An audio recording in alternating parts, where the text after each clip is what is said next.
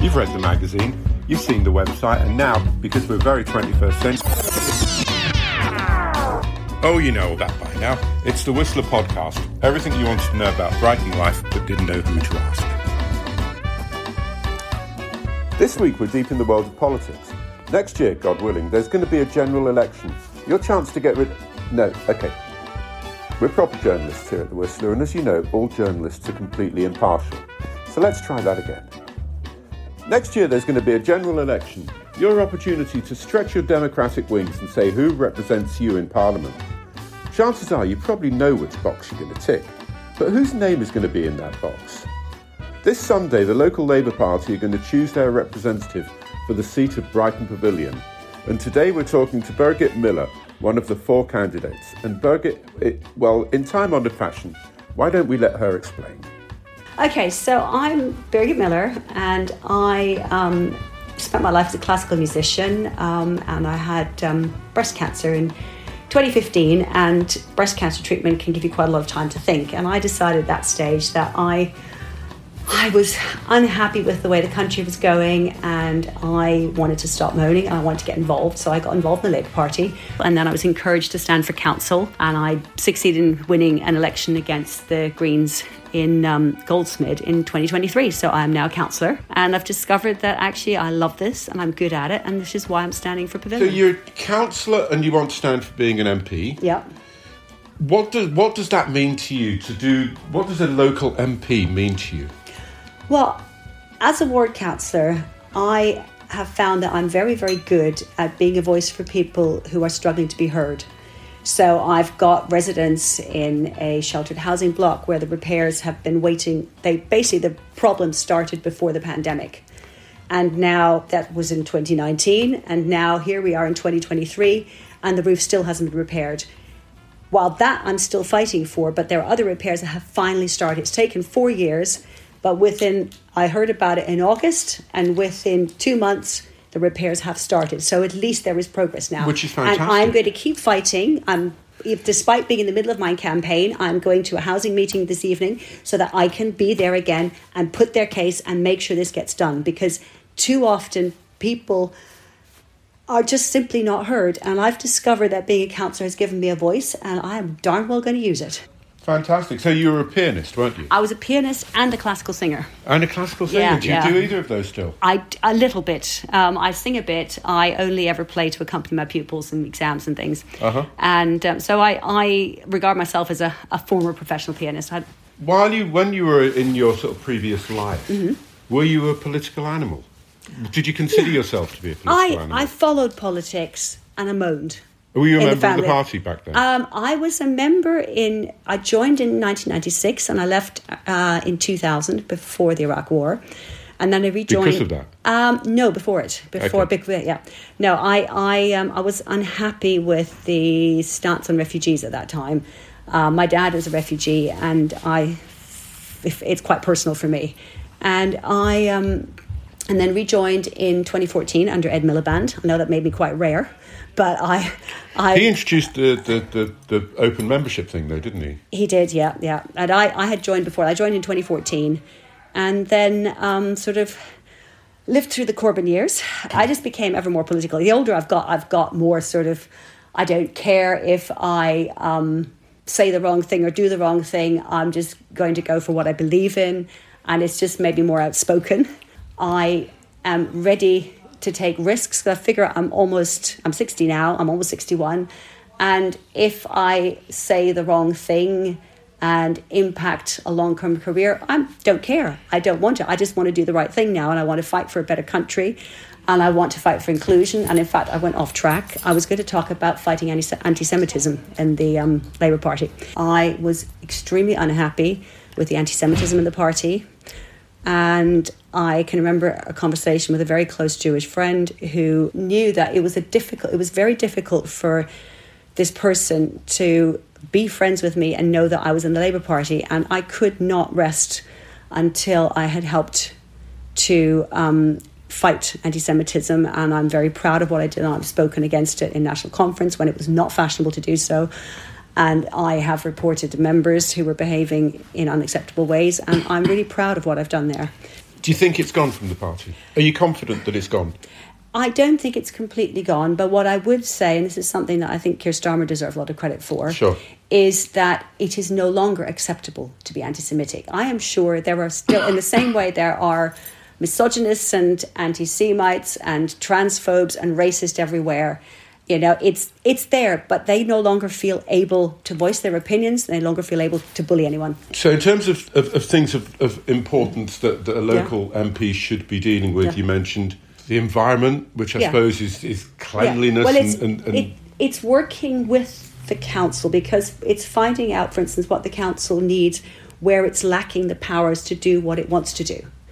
And to find out how we can change things, either when legislation is being brought in to ensure that these powers are available to councils. So one of the things, for instance, that's a big problem here is recycling. Now, the reason recycling is at such abysmal levels in England is that we have a system whereby every local authority determines its own recycling regime. That means you can move 500 metres and suddenly everything you recycle is completely different. And so people make mistakes right, left and centre because they don't know.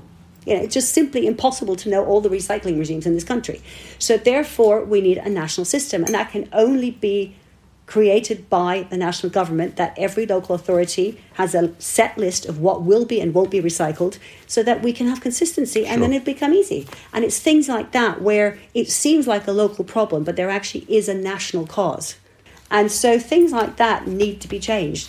I want to work, for instance, I want to lobby whoever's the Minister for Communities, Levelling Up and Housing to give local authorities the power to decide how much holiday accommodation they have, because at the moment there are no restrictions, and that means that areas like Brighton and Hove, which have a lot of tourism, the level of housing of short-term lets and holiday accommodation just goes, and second homes goes up and up and up. It is just an untenable situation, and there are areas which may want higher levels of holiday accommodation to provide jobs.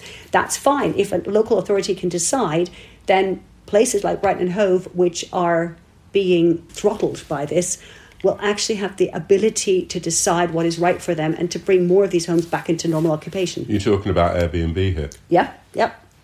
And there are too many. And it's not that we shouldn't have any, but we need to be able to decide how many. What is the right level for this city? And a council needs to be able to decide that, and it goes into its city plan or its local authority plan, and then you can actually look at the situation and have an appropriate level without this free-for-all.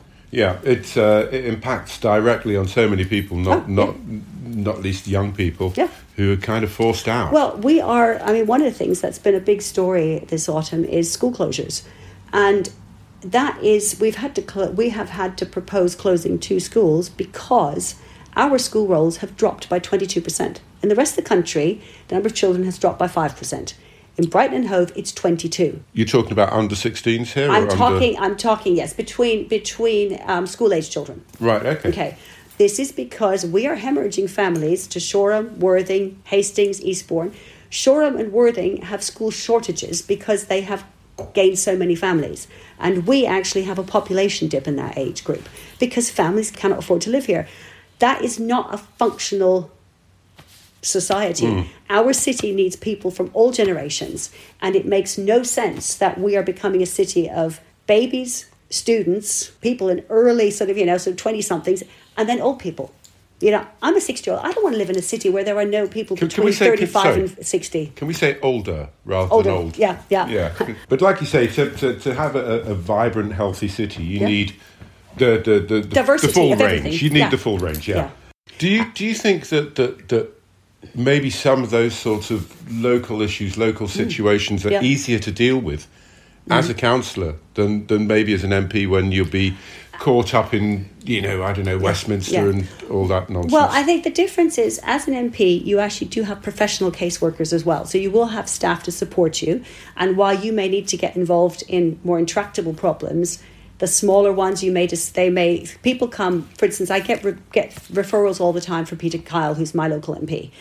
And so his office will send me problems. And in fact, this issue is one that came to me from Peter Kyle's office. So the caseworkers act and work out what has to be dealt with by the MP's office, and that often is immigration problems, things, that kind of bigger issue. Whereas local issues like housing repairs or a problem with access to schools will get sent to councillors because we're the most appropriate people to deal with it. And what I find as an MP, I feel that I will have a voice to be able, a position and a voice where I can speak for more people. And I am old enough that I have no ambition to become anything other than a constituency MP. And I will be the loudest voice for Brighton Pavilion, and I will fight for what Brighton Pavilion believes in. I know it's the environmental values. I know we need housing, and that housing problem can't just be solved locally because councils do not have the power. That needs national change, and I will be pushing for that, and I will push hard for things like this because our city is an amazing place, and it's been decaying for years, and it needs to be the brilliant, wonderful place that it could be and was and will be again, and I want to help fight for that.